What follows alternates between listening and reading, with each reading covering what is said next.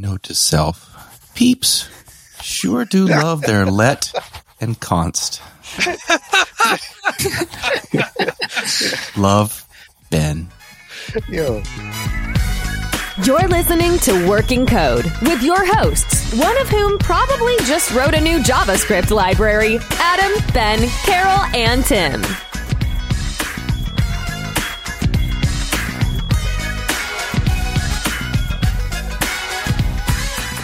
Here we go. It is show number 62.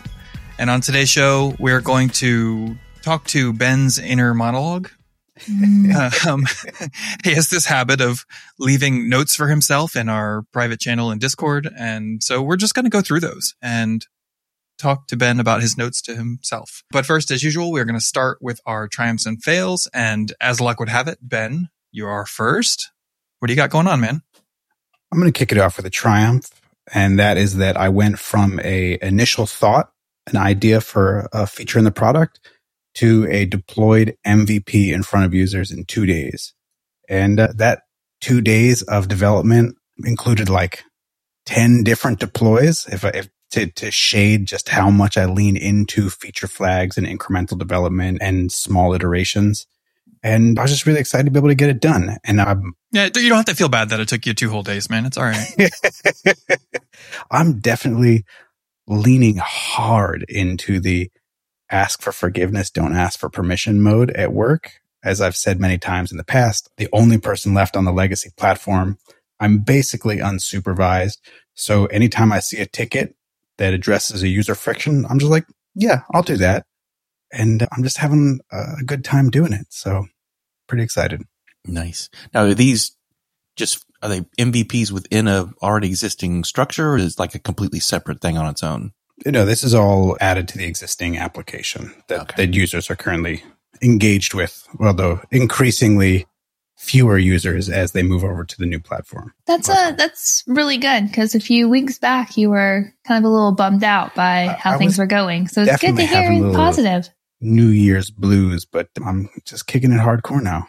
And you know what it is? They're predicting, I think I can say this, they're predicting that the migration from the old platform to the new platform will be done by the end of the year.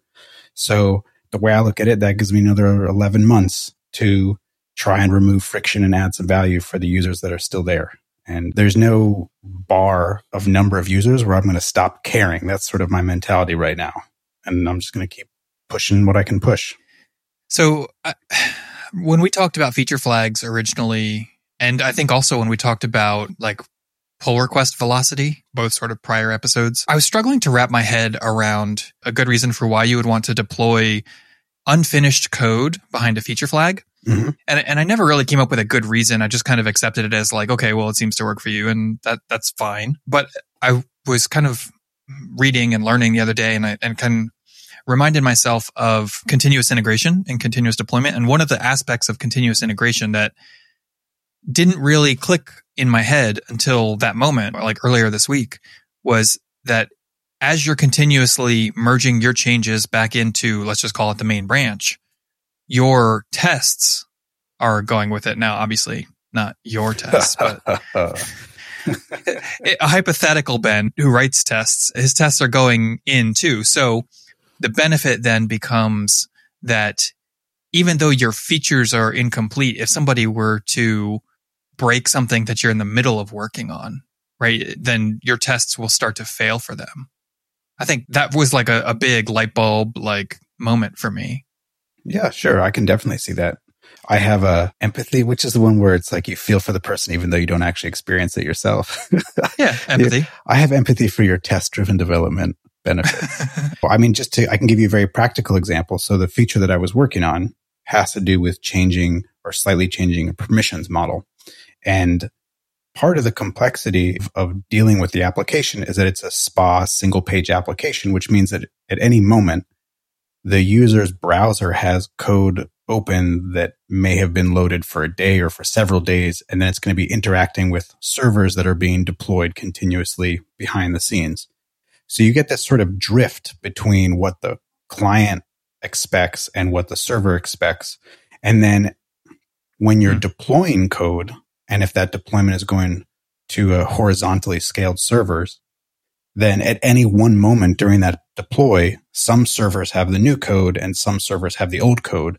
And the browser, because of round robining in the load balancer, might hit the old servers and might hit the new servers. So one of the things that I had to do in this feature was I wanted to change the structure of a permissions model that was being returned in an API response. So this API response had a bunch of data, and then it has a little side object that says, and here's the things you can do with that data just to help me render the view.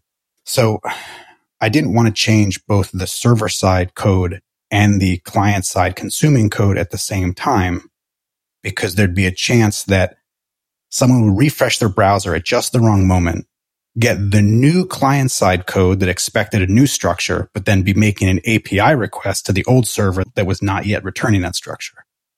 So instead of doing them both at the same time, I'll deploy just the changes to the server side, make sure that's rolled out, and then deploy the changes to the client side to make sure that any refreshed browser is hitting a server that has the most up-to-date code. And coordinating that, it doesn't always have to be done behind a feature flag. If your change is, completely additive, then it doesn't have to be behind a feature flag unless you want the ability to quote unquote roll back using the feature flag. But that's just to illustrate the small deploys and the incremental builds. Yeah. I don't quite follow how that helps with drift, right? Like how the incremental deploys helps with drift, but that's okay. We don't have to get into that now. Yeah, no worries. It's because the client side and the server side code are all in the same repository and they all go out with the same deploys. So I can't choose to deploy just the server side code. Right. But I guess maybe I misunderstood you. So the drift that I was thinking of was somebody keeps their browser window open for a week and, never leaves the tab. Right. So they're not getting new client code.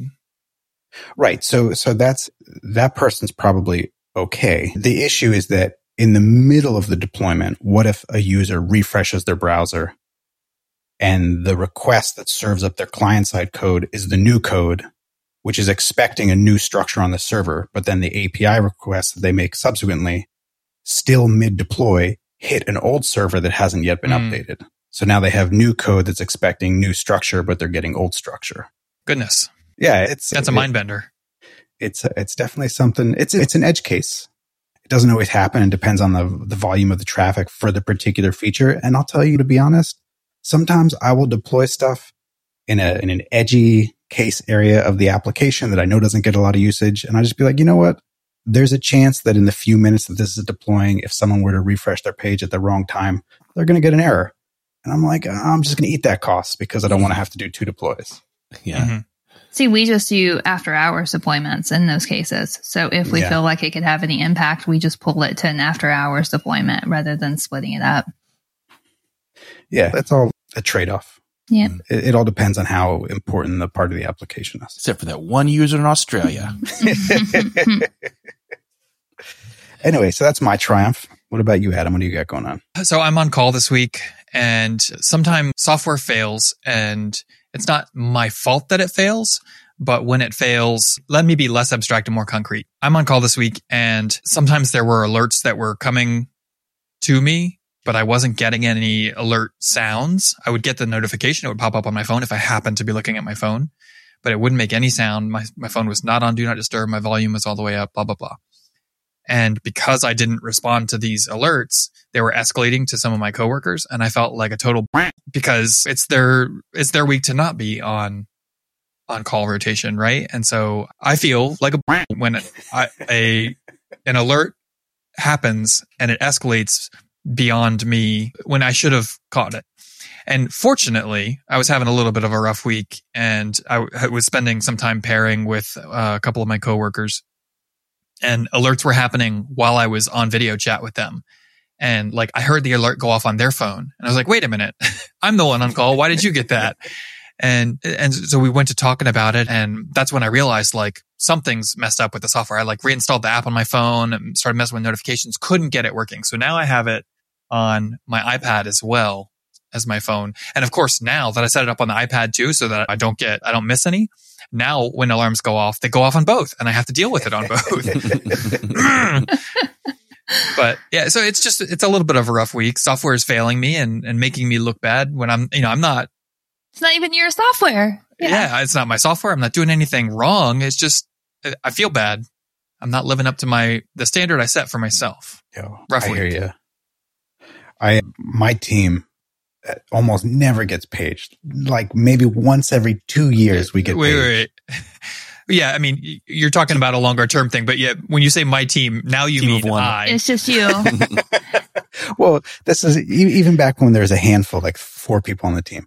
We never, ever got paged because there was really no active development that was pushing the boundaries of anything. It was kind of the application was in a stable, known state. And I have a reminder on my phone that goes off at 9:30, and it reminds me to turn my volume on and make sure that my PagerDuty app is connected.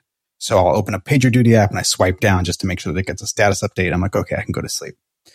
And I, for whatever reason, forgot to do it one night a couple of months ago. And of course, that was the night the server crashed. Right. And not only did I not get the page, but none of the engineers on my team got the page. It went all the way up to the engineering manager. Oh no! Oh no! Was that the like the Thanksgiving one that we talked about recently? No. Okay. This I guess was like a year ago. Okay. I will say one of my coworkers messaged me the other day and said that he had just finished the episode where you dropped some F-bombs and told me to send you hugs because, thank you, man, that sounded rough. Yo, it was good times now in retrospect. And if you have the urge to rewrite any Angular JS code, he has a job for you. Yes. Oh, I guess I'm not living up to my job here. My task is to fire. Throw it over to Tim. That was my failure, and second failure to keep the ball rolling. What's going on for you, man? So I'm going for a triumph. I had an extremely productive week. I mean, it's Thursday today. We're recording, and just every day is just like has been revelation after revelation. Just getting a lot of stuff done, stuff that I've been avoiding, but just finally tackled it. And then just there's a lot of times in the software we do is like it's not necessarily stuff you're building. It's like getting a partnership with a certain provider they're the only ones who have this type of information or data or this API. And it's all financial stuff. So there's all this due diligence and the security. It's like, it takes forever. I mean, it's been working on some of this stuff 14, 15 months. It's like everything this week is just kind of lined up and just kind of fell in place. And then we had some customers that are prospects that we thought we had lost, and they came back like the same week, and they were asking for the exact same thing that we just finally figured out and got it solved. And so I just felt like everything came together this week, and just, I don't know, it's like the cards fell in place. Sometimes you're the kicker and sometimes you're the ball. This week I was the kicker, man. It felt good. Everything's coming up Millhouse.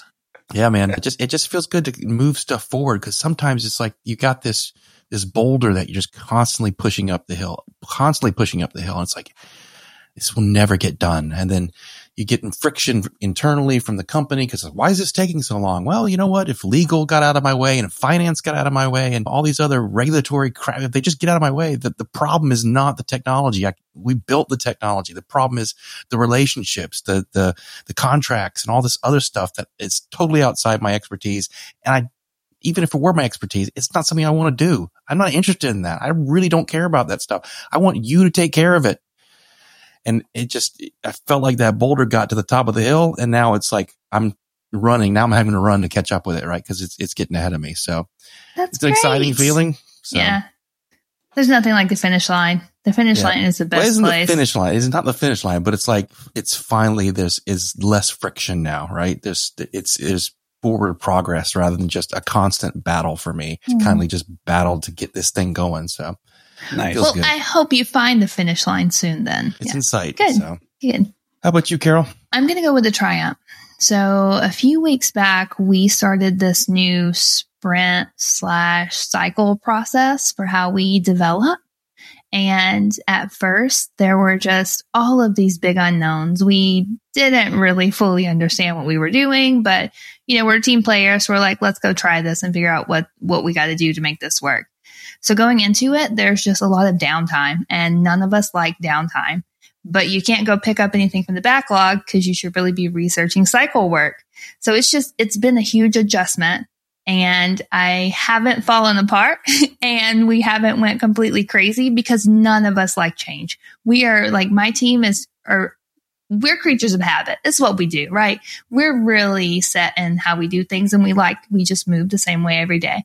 So to pull half the team off of sprint work and put them on a cycle. Oh, and the cycle lasts 8 weeks. It's not just a couple weeks here and then you go back to the team. You're on cycle work for 8 weeks. So it's a whole new way of doing things. And it's just been an adjustment, but it's actually being accepted really well and going over pretty smooth, I think. When you say it's being accepted well, by the developers, by the managers? Oh, so all the other teams, all the other engineering teams were already doing this. We were just the only piece in the organization that wasn't. So they're like, hey, we need you to align with some of our cycles because now your work is impacting our work and we need everything to go out together. So we're going to need to step some things like this. So yeah, it's being accepted very well by our engineers. So and they're doing good with us. They're being very helpful and understanding that we don't know what we're doing. So me and my pair programming buddy, we kind of got in trouble today. I'm going to air quote in trouble. We didn't get in trouble. We went to the first tech review and had already coded the entire project. And they're like, oh, this is the initial review. Next time, don't code it yet. Go ahead and let's do the review and write all the documentation and get everything before you code it. I was like, oh, we already have the PRs out. I'm sorry. They're like, no, you're learning. It's fine. I'm like, nobody told us not to code, so we can research. You're researching it. Yeah. So you guys write the documentation prior to coding? Yeah, we write the document. So we have a tear sheet review, which is kind of the business requirements. It just lays out what their problem is and what they think might be some helpful solutions. Like we don't have to use their solutions. It's just, here's the problem. Maybe this will help you in coming up with a design. Then we take the tear sheet and we write that into a technical document. So the technical document has everything laid out for how it's going to impact the system, what changes we're going to make in the database, what the new structure is going to look like, and along with questions that we just don't know answers to and that we need business input from. So then we're supposed to go back. Well, we didn't have any questions, so we just did it. So yeah. So it's not user documentation. No, it's all technical documentation. Okay, it's just to lay out the changes and so that we can get back together as a group and go over the new structure. Gotcha. So, yeah. Kind of like a project plan. Mm-hmm. Yeah. I'm loving it though. So 8 weeks is going to be a long time though. So as far as the problem that this is solving, is it just an issue of getting all the teams deploying at the same time? No. So we actually won't be deploying at the same time. We will still be deploying as we get done with the work. So the deployments and releases aren't tied together with the cycle.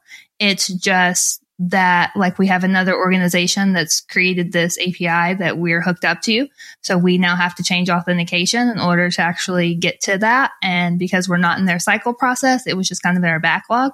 So we have like a few things that are overlapping with each other. And it was just to get those overlapping projects to the endpoint at the same time. So they'll be holding some of their stuff, waiting on ours, or there'll be times where we finish, but hold waiting on theirs to get done. So process is such a hard thing. I'm not against process. I know process has its place, but I'm definitely all over the place sometimes. I remember I had an engineering manager a while back, and he desperately wanted to use burn down charts, which are, I guess, charts that show you. We're running out of time. Yeah, something like that. Yeah. But in every sprint, I would complete like 11 tickets and create like 27 new tickets for myself. Yep. So the burnt down charts were just like horizontal lines. And he was like, please stop creating tickets. And I'm like, but I have ideas. But your burn down chart should really only be what's in the sprint. Like as far as that goes, like your burn down chart should say, okay, here's my sprint. Here's what manpower we have to do the sprint. And now I need to see that we are finishing the work with the resources that we have. So you shouldn't be adding to the sprint after the sprint started. Backlog, bro. It's the backlog. You can work it while it's in the backlog. Just don't tell anybody. Just don't put it in the sprint bucket. Then nobody knows. It's so hard. I have such a fear of the backlog. The backlog to me feels like a place that stuff goes to die. Part of my problem is that I don't know how to use Jira very effectively. And sometimes it's literally just, I don't know how to get to the backlog. And then I think there's like different forms of backlogs for the different types of boards or something. And then some things are projects and some things are boards. I'm very confused by the flexibility and the robustness of Jira. So I end up just using my to-do column as my personal backlog. So all of my new tickets go right into the to-dos, which I think is part of the problem. I don't know. It's kind of your viewpoint. It's like to a business where you're charging money for doing the work. Backlog is like future money. Yeah. That's all it is. That's I can future understand professional services. That's like your piggy bank. Yeah, it's not your support ticket. It's not your Kanban board. It is what we got that we can do that's development new. Yeah. Yep. That makes sense. We do a product, so it's not like there's no explicit monetary value attached to any particular ticket. It's more the overall value proposition for the product itself. Gotcha. I love that we all do the same things, but do it so differently. Yeah, it's just great. Hey, are you enjoying the show so far? I hope so. And if you are, I hope you'll support our sponsor and get yourself a free trial of Audible by going to workingcode.dev/audible. You're smart people. You know how this works. You get a free book credit for the most popular audiobook service on the planet, no strings attached, and we get a little kickback from that. Thanks for supporting us by supporting our sponsors. Now back to the show. Note to self. To throw or not to throw an error when a delete operation is requested for something that doesn't exist. Quietly exit? Defer idempotency to a higher level in the call stack? Don't know. Love Ben. Oh, this is going to be good. I like this format. So good. so this is a thought that I've been having a lot lately as I've been refactoring my blogging platform, and also just as I've been trying to modernize some of the legacy platform at work. And the idea here is a user makes a request to delete a record or to end the relationship between a record or to do something that's usually some sort of, We need to talk. And I'm gripped with, let's say I need to delete a record by an ID. Mm-hmm. Do I need to, in my low-level service, make a request to the database to get that record by ID first to make sure that it exists? And then if it doesn't, say like, hey, you asked me to delete this thing and it doesn't exist, so here's a big juicy error. Or do I just quietly say, oh, that thing must not exist, so maybe the user like clicked the submit button twice and the first one went through okay, so I'm just going to ignore the second one and just quietly pass by and return void? Or, and this point about idempotency, do I, as the low-level data access layer, throw an error and say, hey, you asked me to delete this thing and it's not there, so kablamo, an explosion, and then leave something higher up in the stack to say, oh, this delete operation threw a not found error, so I'm going to just ignore it at my level of the application where I can sort of massage some higher level business logic into the workflow. I can tell you that I never think about this problem unless I need to do something weird, right? So 99.99% of the time, I just write some SQL. It says delete from table where ID equals X. And my SQL is like, or whatever database is just gonna be like, oh, that row doesn't exist. I'm just going to delete 0 rows. Okay, done. Totally. And as someone who always has the little performance monkey on his back thinking about how is this code going to perform? Does this database query make sense? The idea of pulling a record back just to see if it exists before you then delete it feels like, oh, that's wasted CPU cycles. Feels so dirty. But then I struggle with the idea of, but I'm mutating the system, and should the mutations of the system be where I'm worried so much about performance, or should I really just be worried about performance on the view rendering and the reads, and not, I don't care about throwing away clock cycles when I'm doing the CRUD operations. I know what I just said, but I take it all back. I'm also coming from one of my applications is very heavy ORM user. And you can delete like using HQL or whatever. So you don't necessarily have to load the entity in order to delete it. If you happen to have it, you can just say, okay, delete this entity and that's fine. Where that starts to become something where I have to make a decision is we audit log like everything that you do. And so in addition to saying Carol deleted message 45, I also want to log what was the subject of that message and maybe a few other bits of metadata about that message so that if the record's gone, so instead of having to pull a database back up and restore it so that I know what message she deleted, I can, that was expected to be deleted, so I don't have to worry about that. So I could see in that case, needing to do a select first in order to get the details so that you can audit log that you're about to delete that thing. That makes sense. And I think that's a pretty valid use case as well. I mean, I think people create audit logs in applications all the time. Yeah, it's something I just go back and forth on. It's so easy to just fire off a delete from. Yeah. And it doesn't matter if it exists. Yeah, I don't know. I'm kind of torn. I mean, the end result is the same, right? So the result is I want this record gone. And for some reason, you get multiple deletes, and the first one got there and is a race condition or something and it deleted it. Why throw an error on the second one? Because now you got to go figure it out. And you're like, well, it is deleted. Why are we erroring? Why do I have to bubble this up the stack? Well, I think my perspective on the way Ben explained it was that by throwing an error, you give the entire stack potentially, until whatever layer catches it and ignores it, the opportunity to make a decision based on that event. Right. Exactly. I can either let it continue to bubble, I can handle it, or I can ignore it. So maybe you do a delete, and if you find out you deleted no rows, then it bubbles an error, and then the next one goes, well, how did it get deleted? Like if you've been error logging it or something, and then ignored if it's not a problem. All right. I don't know. It's a good thought. It's a good thought. It's interesting. Yeah. And it's sort of like a slightly tangential. Bulk operations are another thing where this feels like I don't have an established pattern of how I like to do a bulk operation.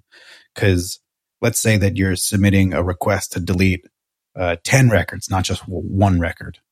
And let's say that in the middle of that bulk delete, there's some sort of a deadlock on the database and the request fails.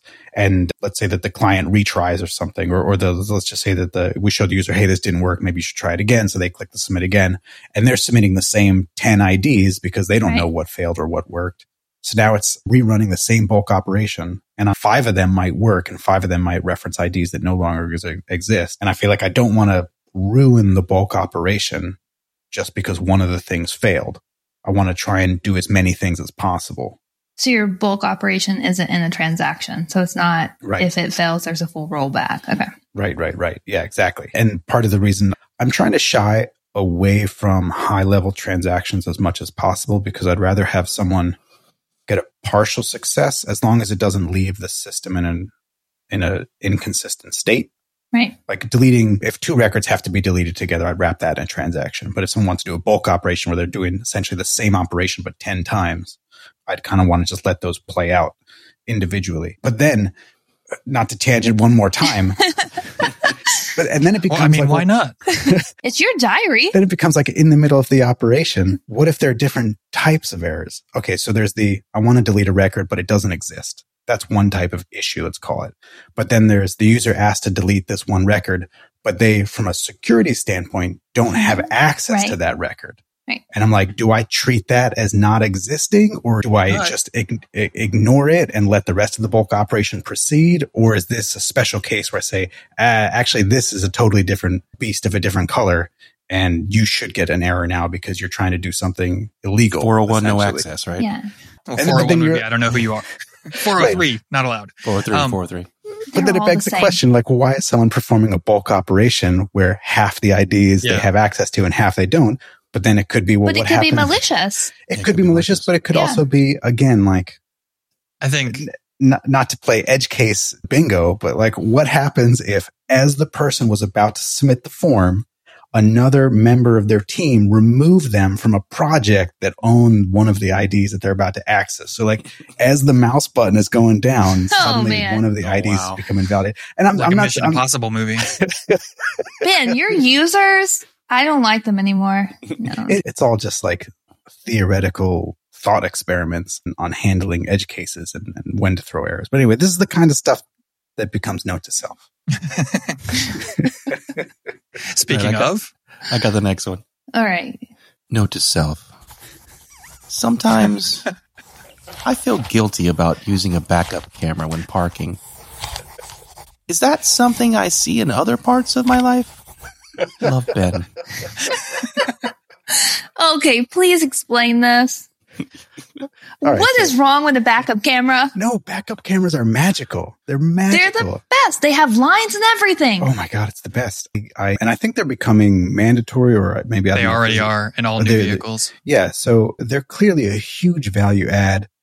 They're a safety feature, they're a convenience feature, etc. But part of me feels like, the muscle that is my ability to parallel park, is that starting to atrophy now that I'm using a camera, which it almost certainly is, because I use my camera for everything. But then I wrestle with this. Is that a bad thing? Or is that a fear-based thing? Is the fact that I'm getting worse at something that I used to be better at just a fear response? Or should I lean into the technology and embrace it as sort of an augmented sense of self? So when we back up the car, I am the one that looks at the camera. I very rarely look at my mirrors. It's only if I can't see something in the camera or my car beeps at me and I'm like, well, there's nothing on the camera. Why is it beeping? Steve is the one that puts his hand on the passenger seat and turns his head around backwards and looks in the mirrors. Yeah, it does. I mean, very rarely uses the camera, even though it's on. I could cover it up and he could still back up. You cover it up and I'm like, where's the camera? I don't know how. So I fully think that it does. You stop figuring out how to do things because you get so dependent on the technology. And I think for people who don't get dependent on technology, they're probably going to go further if something happens than the rest of us. Yeah. It's like, tell me the cell phone number of somebody that you met in the last 5 years. Nobody tell my kids this, okay? I know one of their phone numbers and not the other. I have the oldest one's memorized because he got his phone first. When the youngest got his, I never memorized it. So that's funny. Yeah. My oldest just got his first phone and phone number his birthday. So a couple months ago.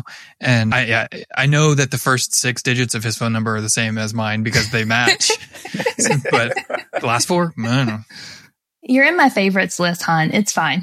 Yeah. I know my childhood phone number, my personal phone number, and my wife's number. That's it. Nice. It's like, hey Siri, call. That's your phone number. Oh, and now the iPad starts to go off. I can't. Sorry. So do you see this in other parts of your life other than the camera? What other parts do you see it in?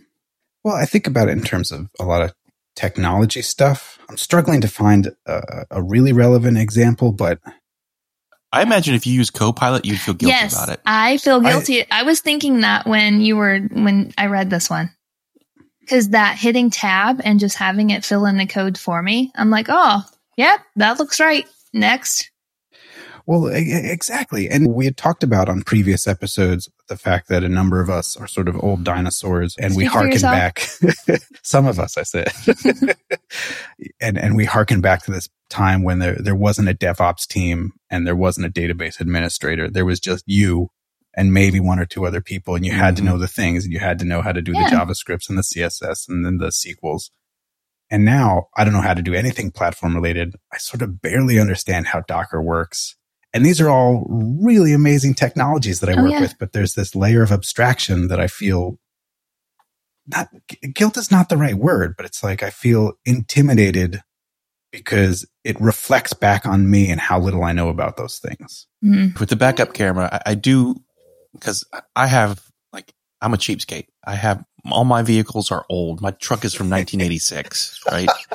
Dude, your truck is almost older than me. Yeah. It's the same make and model that I learned to drive on when I was 15. It's like, so it doesn't have a backup camera. So none of my vehicles have backup cameras. When I use my wife's car and I use the backup camera, I'm like, and it's like so awesome. Like if I become dependent on this, I might forget how to do it in my truck. Mm-hmm.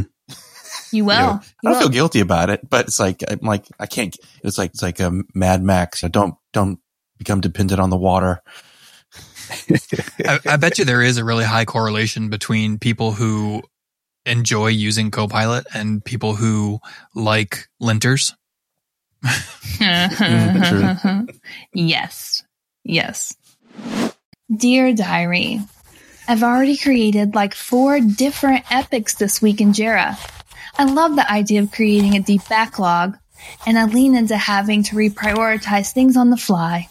love Ben. So, Ben, let's talk about your love for Jira. And how much you love the backlog. Deep backlogs. Deep backlogs. Deep backlogs with Ben Nadell. Yes. Your own standalone podcast. So this almost relates back to Carol's triumph when we're talking about process. And I was saying that I had an engineering manager who kept wanting to do burn down charts and I was ruining it for everybody because I just kept creating tickets. I love the idea of being able to maximize the time in the day. And if I only have a single epic, then kind of to Carol's point earlier about downtime is that if you have a process that requires you to have downtime, then to me, that's like lost value add. I could be doing something there and I didn't have the opportunity. So I will be monitoring Slack channels lightly, and I'm not like obsessively monitoring, but I'm just watching to see what people are talking about in the support channel or the customer facing team channel or the customer success channel. And sometimes they'll ask, oh, hey, do we have this feature in the app? Or hey, a customer just came to us and said this XYZ isn't working well for them, or could they lodge a feature request? And I'm honing in on those. And if there's something that catches my fancy, shiny thing, then I create an epic for it as almost like a placeholder that here's something I kind of want to work on. It might not be the thing I work on right now, but I want to know that it's there and it's been recorded. And I don't necessarily create all the tickets in the epic, but I know it's an epic worth of effort. So I'll create the epic and then I'll go back to my other stuff. And then if I'm in the middle of something where I get blocked or I'm waiting for, I don't know, whatever, and I can quickly switch over to another epic just for a moment. Like some epics are more about like random work. Like I have an epic that I created this week just for feature flag cleanup. So I create a lot of feature flags in the application and I'm sometimes lazy about removing them. So sometimes if I have 30 minutes to kill or an hour to kill, I'll look at that epic and I say, oh, this feature flag I can probably rip out in 15 minutes. Let me just go ahead and delete the rest of that. And so I'm finding the gaps in my day and I'm plucking right-sized efforts to correlate with the right-sized gap that I'm currently in the middle of. And I use this deep backlog of stuff as a way to just constantly cram more stuff into my day because I work very set hours. I'm not one of those people who is like very focused at 11 p.m. At 11 p.m., I've already been asleep for an hour and a half. So I maximize the time that I have. And I just like to create basically in the same way that I do note to self, any feature idea that enters my head, I want to get into the ticketing system so that even if I don't work on it for 6 months, I know that 5 months from now, I'm going to be bored and I'm going to be scrolling through my tickets and I'll be like, oh, right. I totally forgot about that one. Let me see if I can knock that one out this week. Now, earlier you said you couldn't even find the backlog. So it sounds to me like you're using epics as a backlog. Yes. Yeah. Okay. Let me just quickly look at where's my Agile board? So my Agile board currently has 71 items in the to-do column. That's a lot. Yeah, that's a lot. So that's how I roll though. I don't know how to organize it otherwise. But it works for you and you're a one-person team now, so that's okay. Yeah, exactly. So to me, it's like when I have a moment or I'm not sure what I want to do next, I'll just scroll down that to-do list and I'll find the thing that feels like the right balance of how much work do I want to be doing right now? How hard is something going to be? How much time do I have to dedicate to it? And I'll scroll down and I'll find the thing that feels like it's the Indiana Jones sack of sand to get the gold head. So I would love to have you on our team because around Christmas, we hit this point where me and three other engineers were in the backlog looking and there's literally nothing to work on. We couldn't find anything that was in the realm of what we were capable of doing. Like they were things that the integration team has to work on, or they were things that other people had already started and needed to finish up. So they weren't really things we could pick up. So I just hit the error log. I hit our error management system and was like, I'm going to find things to work on over here because there's nothing in the backlog. If we had you, I would have 61 things to choose from right now. And I could just work anything in the 15-minute window. If you blocked it off, like, hey, go clean up these feature flags. Great. You've already done the legwork to tell me what needs to happen. So I can go make it work. I hate doing the legwork of finding what needs to be done. So I think every team should have someone like you in that role that finds the things that are needed and gets them in the hands of the developers. So I'll tell you one thing that I have tried to push several times at the company, and it has never gotten any traction for reasons that I don't quite fully understand. I wanted to come up with some sort of a special Jira label that you could assign to tickets. And these tickets were tickets created by engineers for engineers. And I wanted to call them Make It Rain tickets because you just make it rain. and I wanted, and I wanted as a company for us to celebrate like, oh, look at this month. We did 150 product roadmap tickets and we did 37 Make It Rain tickets. Like, look how motivated our engineers are to just find problems in the system and be self-motivated to fix them. And I get so jazzed up just even talking about it. And I feel like I'm talking to a concrete wall when I bring it up at work. I think depressing. You know what I think it is? I think from the product side of the house, I think there's a theoretical idea that, oh, wouldn't it be great if people were self-directed and motivated? Mm-hmm. But from a rubber meeting the road perspective, I think a lot of times the idea of engineers just going off and doing work is very scary for some people. Rogue. Yeah, exactly. Some people call it rogue. Some people call it self-motivated. I know at our company years back when Carol, I think you were there at the time, Carol, we would have these like these competition bounty days where everyone would try to like just go knock out as much stuff as they could. Mm-hmm. And it was like kind of a free for all, like a Hunger Games kind of thing. There was like cash prizes. And yeah, sure. I mean, maybe it looked good to the customers because they saw because numbers went down, right? They saw the numbers went down, but honestly, the level of stuff that came out it didn't overall improve the product. So we don't do that anymore. We we're supposed to have, we didn't around Christmas because we were just out of work, but we have what we call technical debt task. So we have all these things that are labeled as technical debt. And it's, if you don't have something to do, go pick up some technical debt and just clean it up. Find something that needs test coverage. Find something that we're not using anymore. There's something being called that really doesn't happen. So just go spend some time and clean that up. So we do have the technical debt in our backlog that the developers create and we prioritize into work as well.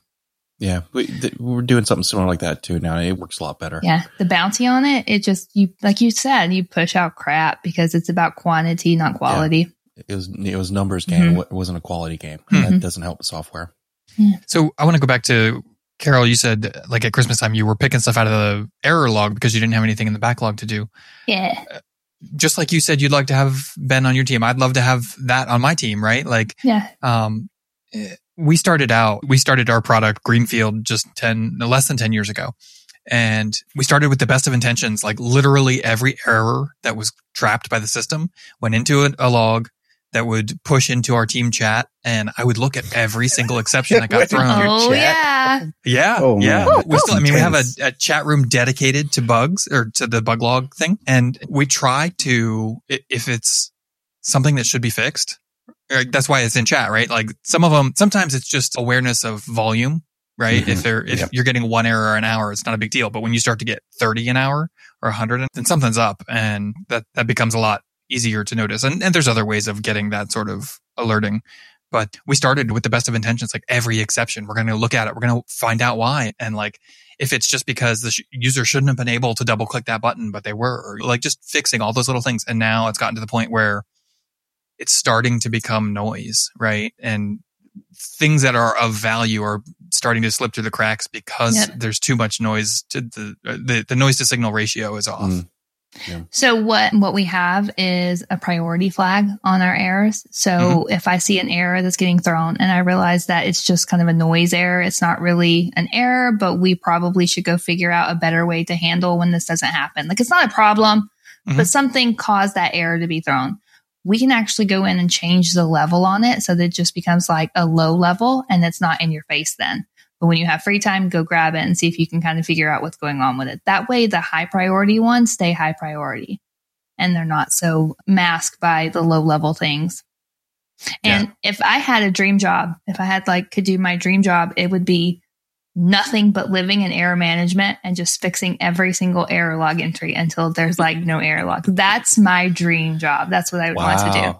I would love it. I would spend every day doing nothing but that. Are you a sadist? I have I get super happy when I open it up. I'm like, oh, this happened 100 times over a month. I'm like, let me go figure out why. Let me get to the root of it, or let me figure out if it's not really a problem and get that gone. Like clean it up, move on. My dream. That reminds me, early on, I was talking about early on, we looked at every single exception and we tried to clean them up. It was the best feeling in the world to be able to email a customer and say, I saw that you created an error, or you ran into an error when you tried to do this thing. I fixed the error and you should be able to do that now. And they're like, wait, what? I didn't even tell you. Yeah, I didn't even tell you. That's pretty cool. Yeah. Have you ever had bugs that you try to attack several times over a long period of time? Like I have bugs where I'll see it in the error log for a long time and I'm like, you know what? This is the week that I'm going to fix this. And I try it and I get like an hour into it and I'm like, oh yeah, I remember now. This is why I couldn't solve it last time. And then I'll give up. And then months later, I'll be like, you know what? I'm going to get that damn bug. This is the week. This is the week. I just keep failing over and over again. Absolutely. But I keep going back to them. I keep going back. My favorite one is we have a connection to FEMA to basically get updates on any disasters that have happened. And for whatever reason, they keep changing some of the HTML and one of the things that they're sending us, and someone coded it to look for something and it's not there anymore. So I fixed it once. Now they've changed it again. And I'm like, oh, I got to come up with a better solution. But it's like 29,000 errors over a month. Like, this is a lot of errors. I was like, oh boy. So yeah, you got to just keep going back. Got to keep going back. And sometimes you go back that fourth time and for whatever reason, that's when you finally make that connection. And it clicks. Mm-hmm. You're like, oh, that was the line I was missing. I would chase bugs for a living any day. Note to self. Went back to transpiling my JavaScript. Sad panda. Love Ben. So, as I've mentioned several times, I've been trying to modernize my blogging platform. And one of the things that I made the decision to do was drop support for IE11. And I thought that when I did that, I'd be in this evergreen world where everybody was on modern browsers all the time. And I could just stop transpiling, which is the idea of taking modern JavaScript and compiling it down into JavaScript that's supported by older browsers. I thought I could just stop doing that and start shipping async await to the browser and start shipping string literals. And, you totally can. You just got to stop caring about your users. I know and like it goes fine. And then I start monitoring the error logs and I see stuff coming in and I'm like, who are these people? Who are and clearly they love your blog. So why are you pushing them away? And the thing is, it's this philosophical problem because I could get rid of those errors by just changing one line in my package.json, which is this browser's list property, which tells Parcel is my compiler. It tells Parcel how much to transpile the code back to legacy support.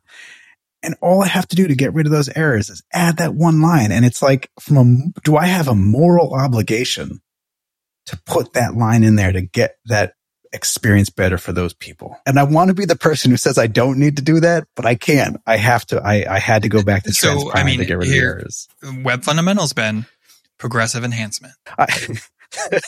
So, I mean, the reality, yes, I agree. I consider doing that. So right now I ship just a single JavaScript file to the browser, and that does all the things. Mm-hmm. And I did consider, for example, there's one thing that toggles the menu opening, the navigation menu. When you go from a desktop-sized application to a mobile-sized application, I changed it from a nav bar to a little drop-down menu. And there's just like a couple of lines of JavaScript that runs that menu. And so I thought to myself, well, if I don't transpile this whole thing, I could split just that part out, say, to a different JavaScript file and give it better support, because the reality is that doesn't do anything except have mouse event handlers, so it doesn't even have anything fancy. And then I wouldn't have to worry, and I could think, oh, well, the navigation would still work on a mobile device, even if the main JavaScript payload didn't compile properly on the client. But then it gets complicated. Now I'm shipping multiple JavaScript files, and that just seems like a pain in the butt. So I thought I was living in this brave new world of evergreen browsers, and I'm definitely leaning into the Fetch API and promises being a native part of the browser. So I'm not polyfilling anything, but I had to get rid of those errors in the error log. They may not have even been doing anything. I don't know. So I would be curious to know what pages they were getting to. Like, are we looking at blog posts? It's a blog. Yeah, but there is no pages. Well, are they looking at posts from 2014 of Cold Fusion updates? Because then that would explain why they're probably on. Excuse me, Cold Fusion is an evergreen technology. I snorted. ahead. So I don't know. Browser support is such a prickly issue for me. Adam, it sounds like you have some opinions here. What are you doing? Who are you targeting? I mean, you work in education, so that's like a whole different ball. Yeah, there's laws about accessibility and stuff. We transpile. We're currently using ESBuild, and we just target, I think it's ES4, because why not? Oh, wow. Yeah. That's like really all. It's either ES4 or ES5. It's got to be ES5, I think. Does AOL browser work on that? I don't know. It's kind of a don't ask, don't tell sort of situation. Yeah, I mean... Let me ask you this, and if you're not comfortable talking about it, we can skip it, but you're building a feature for a platform, essentially. You have a platform service. What do you test in, browser-wise? What do you feel obligated to test in? Yeah, so it's funny because our product is kind of split in half. We have an admin interface that is used almost exclusively by university staff. Mm-hmm. And then we have what we call PubSite, or the public facing thing, which is, so in admin stuff, they'll like create an event that their constituents, their alumni and, friends of the university can register, for example. And then on the public site, the public can register to attend that event. Mm-hmm. And so we kind of have different requirements for the two.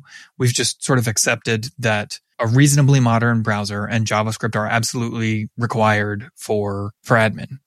So we can take a little bit more liberty, cut a few corners on progressive enhancement type stuff in admin. Yeah. And in PubSite, we have a responsibility to check accessibility scores, make sure we're doing all of the right stuff there so that the disabled and screen readers and et cetera, can all use the site. So, but are you cracking open IE11 or anything and checking on that, or? No, we kind of rely on a few tools like Lighthouse and whatever there's different browser extensions that you can audit with, and we've deemed that to be good enough. That's where I'm at too. We're technically a 5-person team, but truly when it comes to time spent engineering this product, it's a 3-person team with a sort of a dedicated sales and support person on the side. And so we just don't have the bandwidth to be that thorough. We've kind of decided good enough is good enough, I guess. So we make an effort to meet and exceed the letter of the law, but we don't make any guarantees. Note to self. A QA phase? What's a QA phase? Love Ben. I mostly work alone at work. So I do this everything. This is news to me. I do everything from generating tickets to trying to hack together designs to writing the SQL scripts to deploying it and testing it and everything. And I'm now in the middle of the planning phases for a migration, and I'm working with a product manager that's on the modern system, the modern platform. And this has been such an extensive planning phase. It's so long. We've been doing this planning for months where I forget whole aspects of the plan just because we've spent so much time planning different areas. Anyway, so he's talking about the timelines and when are we going to get this done, and when's marketing going to get their stuff done, and when is the technical stuff going to get done. And then he's like, how long do you think we'll need to budget for QA? And I was like, QA? QA what? Like, I'm going to build it and ship it. I don't understand what you're talking about. And it was just one of those things where it highlighted to me how different my day to day is as this like remnant of a bygone era. And the new teams who have much more robust processes in place, they have people and they have systems that help do all the testing. And I don't even know what that world is like anymore. How much quicker can you deploy versus they? Well, I mean, there's nobody in his way. Carol, you look like you got something to say there. Well, no, we not only have a QA team, we have a SQA team. So we don't have, we have senior quality assurance members. So we have like higher end QA than just your off the street person coming in to learn how to test your system. It's like we hire support. people. Can you escalate me? I didn't know they had a CAS system in QA. So we, like one of our test automation engineers has her doctorate. So, I mean, we have people writing our automation test who are very qualified at what they're doing. This isn't just like some random user testing something for you on the front end and looking at it. They're actually taking your logic and making sure the test follows what the customers wanted. So yeah, it's so kind of intense, completely though. different. Yeah. And that's what I said at the beginning of the show. We do the same things, but it's crazy how we do them so differently. Like this whole new cycle thing that we're in, it's an 8-week cycle, 6 week of development and 2 weeks of QA. And since we're kind of short on QA, it's possible that some of the developers are going to be testing other developers' work, like to assist the QA teams. But the point is that it has to be done in like a 6-week window. So you have time for quality to get through everything they need to do, because they do front end tests, they do regression testing, they run all of our automation. There is so much testing that gets done before we deploy anything that I couldn't imagine deploying code now and it breaking, because it goes through so many tests. It's not a thing anymore. How long does a QA phase take? So you got these 8-week cycles. Is there a QA portion of those 8-week cycles, or that's unrelated to the cycles? Technically, it's a 2-week at the end of it. Again, this is my first time on a cycle, so this is learn as we go kind of thing. But it's 8 weeks, 6 weeks development, 2-week QA. Closeout window is when they're wrapping everything up. But like we just handed over the project that we finished early to QA, so they're going to start testing it now because it's ready for them. And they'll release it whenever they sign off on it, so they don't have to wait till the end.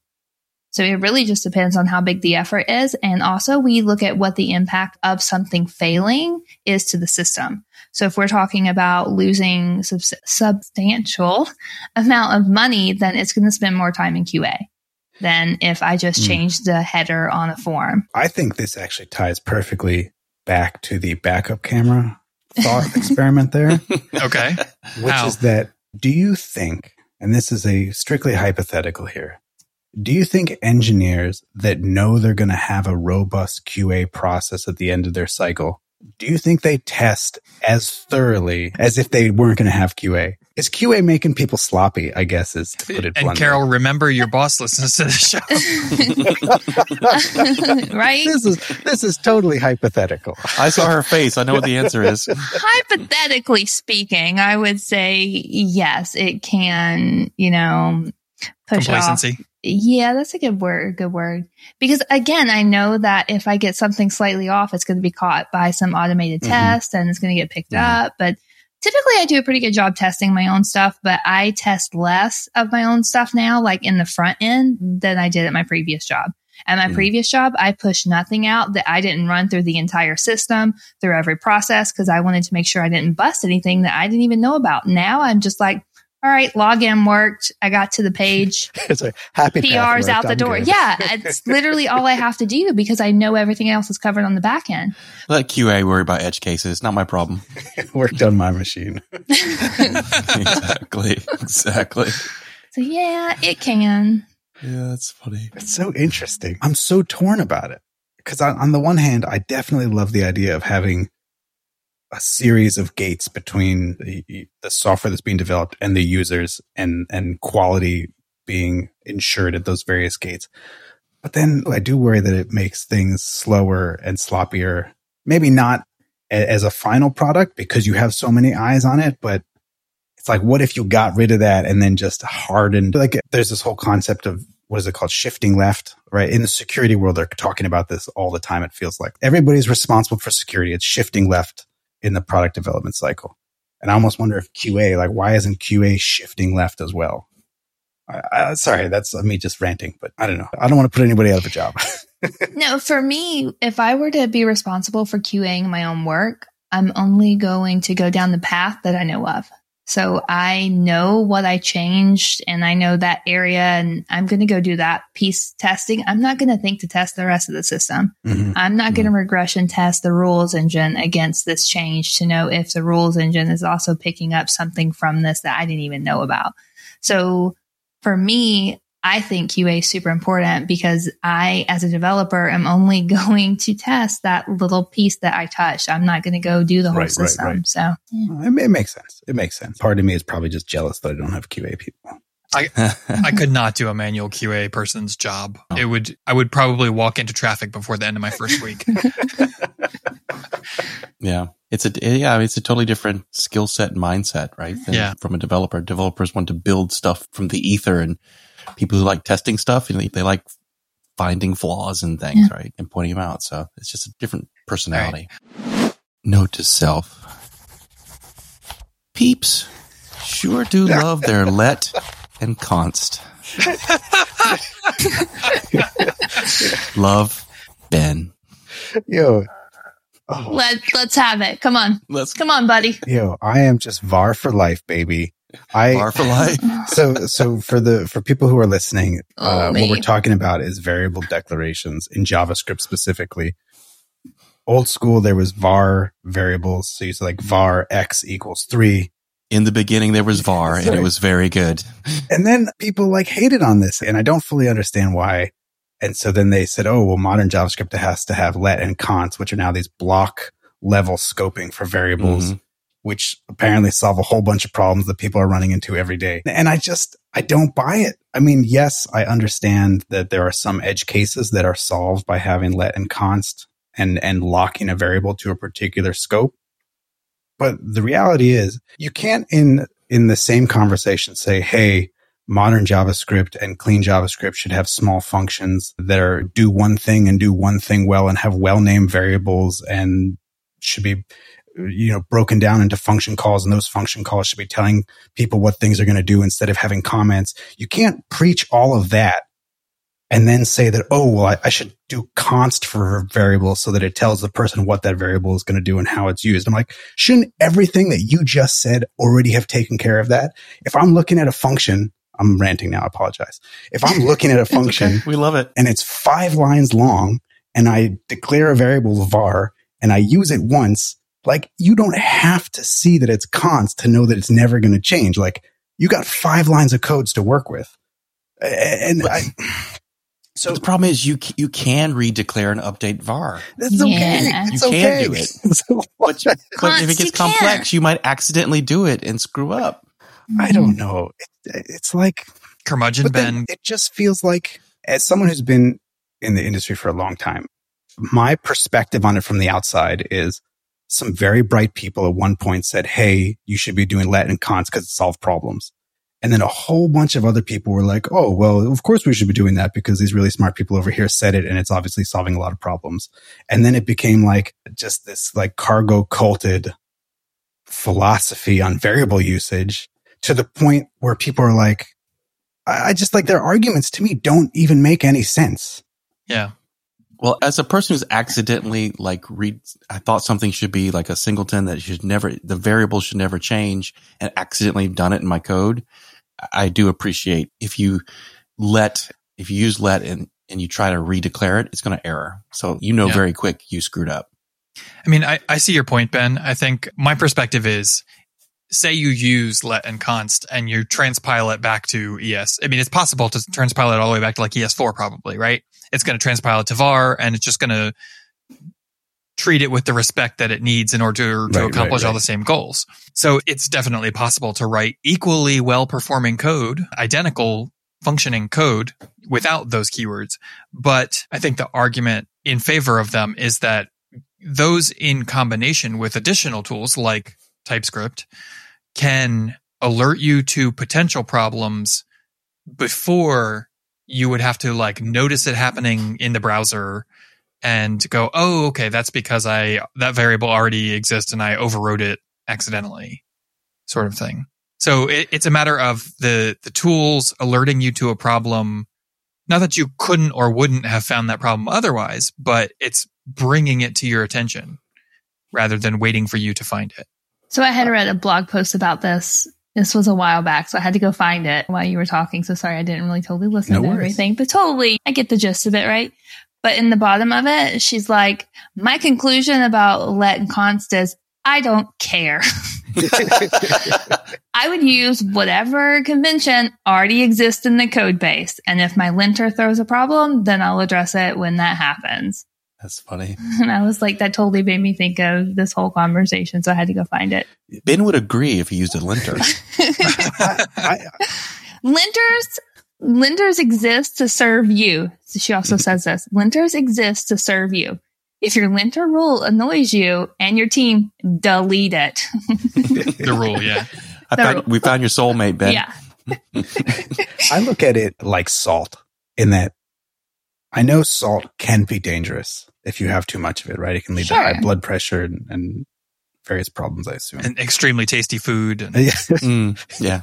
But like my blood pressure is good. And when I go to my general physician and he takes my blood pressure and he does all my blood work, like my blood pressure is good. My cholesterol is good. So I don't see a reason to curb salt usage on my day to day until I find some level of usage that's actually problematic. And the doctor says, hey, you should dial back on that salt a bit. And I look at VAR the same way. Like, yeah, maybe there's some edge cases that let and const will fix, but it's just one more thing to have to think about. It doesn't actually solve problems that I find myself running into. And by using VAR, I just know how things work and I don't have to ever think about it. And I don't have to worry about, well, I declared it at this block originally in my algorithm, but now my algorithm is changing and I need to declare it here and here. So now I need to change it from a let to a VAR. And then, oh, well, now I had it. I don't know, like whatever. It's like, it adds complexity, whereas just using VAR just works and it just solves all my problems. Back in my day, we used VAR willy-nilly. Now this let const mumbo jumbo, and we liked it. I want to recircle back to some of these conversations when Ben's on a giant team. yeah. When he's not all rogue coding. Lone wolf. No, it'll be super interesting to see how my reality is checked when I have a number of other people to contend with. Anything VAR can do, const can do better. No, you can't. Yes, I can. Cool. So this episode of Working Code was brought to you by the new hit podcast, Deep Backlogs with Ben Nadell. And listeners like you. I'm sorry, I broke myself. If you're enjoying the podcast, you should consider supporting us on Patreon. Support from listeners like you helps to keep the mics on, and we appreciate each and every one of you. You can join that crew over at patreon.com/workingcodepod. All of our patrons get early access to an ad-free version of new episodes, and they get our after show, which is more of this drivel. I don't know why you would want to listen to it, but apparently some of you do. But we really appreciate all of their support, but our biggest thanks go out to our top patrons, Monty and Peter. Thank you guys so much. Did you know that word-of-mouth referrals are the gold standard of marketing? I just made that up, but it sounds pretty good. So please try to think of someone that you think would enjoy this podcast and suggest that they give it a listen. That's going to be it for us this week. We'll catch you next week. And until then, Note to self.